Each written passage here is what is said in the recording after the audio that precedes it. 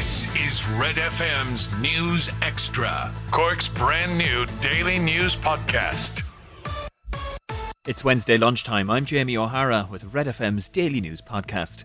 500 new jobs have been announced for Cork this morning. Here's how we reported that in our morning bulletins. Cork is set for a large jobs boost with the announcement of 500 new jobs at professional services company Accenture. The majority of the jobs in digital supply chain, cloud computing and artificial intelligence will be based in Cork and the wider Munster area, while some roles will be available in Dublin. The company says they're looking forward to working with both UCC and MTU, while Taoiseach Micheál Martin has welcomed the jobs as an important boost for the Cork economy. Speaking to Red FM News, Accenture's Managing Director in Ireland, Alistair Blair, outlines why the company chose Cork. It is the heartland of the life sciences industry and has been for many years. Obviously, other cities and areas have life sciences operations, but Cork has been at the very heart of that industry for many years. So I'd say Cork selected itself, but also because some almost 3 years ago we acquired a company that became part of the family called ESP, who are specialists in the manufacturing area for life sciences companies. It's hoped the weir in Ballincollig will be repaired as part of the Lower Lee flood relief scheme. This is how Ciara Revens covered that story earlier today. The Lord Mayor of the city says the Office of Public Works are looking into whether they can incorporate repairs to the weir in Ballincollig into the Lower Lee flood relief scheme. Councillor Colm Kelleher met with Minister of State Patrick O'Donovan yesterday at Ballincollig Regional Park to discuss progress on the project. The weir collapsed in 2014 and there have been calls to repair it since then due to the dangers posed by the currents following the collapse. 38-year-old Bernard Geasley from Ballincollig died in the weir in August 2020 when he entered the water to save his younger brother, leading his family to campaign for the weir to be repaired. Speaking to Red FM News, Lord Mayor of the City, Councillor Colm Kelleher, says he's confident the weir will be prioritised for repairs. I spoke with the Minister. It was a very positive engagement with him. They're looking at the possibility of incorporating it in with the Lower Lee flood relief scheme. So it will have to be part of a larger scheme. But to use the words of the Minister, they're in it for the long haul. So with the department on side and with the OPW on side and with Cork City Council on side, I'm sure that, it's not going to be a quick fix, but I'm sure that in the fullness of time we can get a result and get it fixed. Catch up on Cork with our new daily news podcast, Red FM News Extra. I'm Rory on Sport, and Scotland manager Steve Clarke says they have a lot to be happy about despite being knocked out of the European Championships. They were hoping to make it to the knockout stages for the first time in a major tournament, but lost 3-1 to Croatia at Hampden Park. Clarke says they've got a lot to work on. Listen, we have to get better at everything. We've also conceded a number of goals in the tournament that I think were preventable. We have to get better in every department, but we have improved a lot over the 2 years that I've been head coach. And what we have to do is we have to keep improving, we have to keep getting better and better and make sure that we don't have to wait so long before we qualify for the next tournament. England meanwhile top their group. The 1-0 win of the Czech Republic at Wembley saw them finish top of Group D. Raheem Sterling scored the only goal of the game. They'll now face one of France, Germany or Portugal in the second round. The last 16 lineup meanwhile will be completed tonight. First up in Group B at 5, Spain need a win over Slovakia to be assured of progression to the last 16.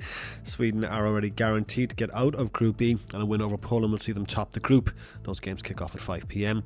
Elsewhere, Germany face Hungary in Munich, while Budapest hosts the meeting of Portugal and France. The French already guaranteed the last 16 spot. Those matches start at 8. And in Gaelic games, there are 2 games this evening in the Red FM hurling leagues. In League 2A, Cantor host Ballymartle at 8, and in League 8, Castlemartyr take on Sarsfields at 7:30.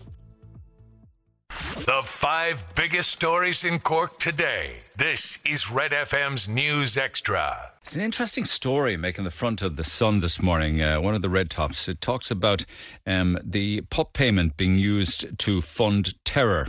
The headline is Islamic Welfare State.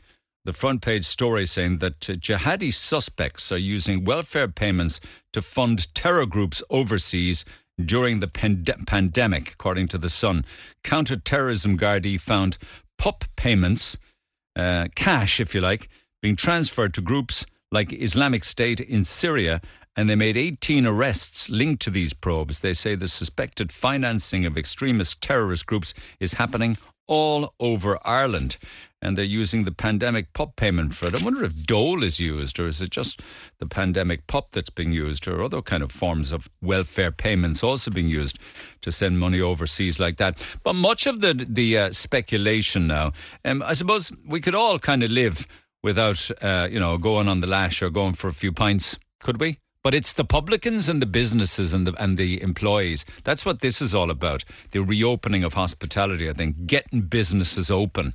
And the Mirror this morning says that they're going to pass an emergency law now to allow drinkers to have pints outside pubs. I mean, I know that the guards were saying that it would be discretionary, as in they were going to use cop on and leave people alone, but they're going to make a law instead just to copper fasten it.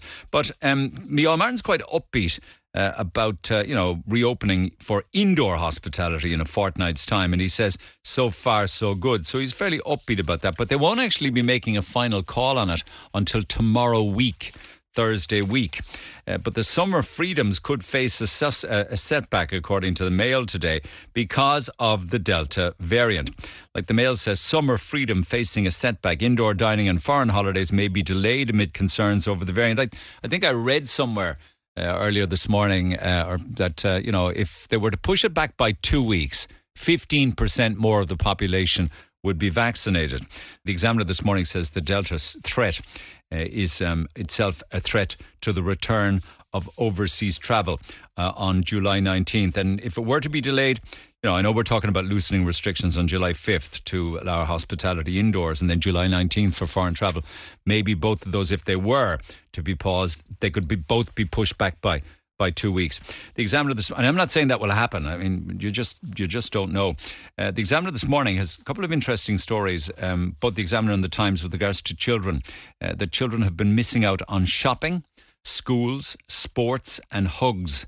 These were the things that children missed during the pandemic, according to research in the Examiner. And the Times this morning says that there's been a huge amount of anxious children who have actually refused to return to school. Front page of the Echo today talks with Sally Hanlon, the Director of Support After Crime Services, and they're based on Anglesey Street. They do incredible work for people who've been victims of crime. And she says many of those who go through very traumatic experiences go through them because of things that happen to them at the hands of underage children, where the perpetrators are too young to be prosecuted. As young as 8 or 9, causing damage to people's property, theft, snatches, handbags and things like that. And they want, at Support After Crime, they want the parents to be held responsible and accountable. So it's a front page where they talk of the very young offenders, which is interesting because I was talking yesterday about Chief Superintendent Barry McPolin, saying that there are kids in the city now as young as 12 drinking and drunk. Don't forget to like and subscribe to get Red FM's News Extra daily.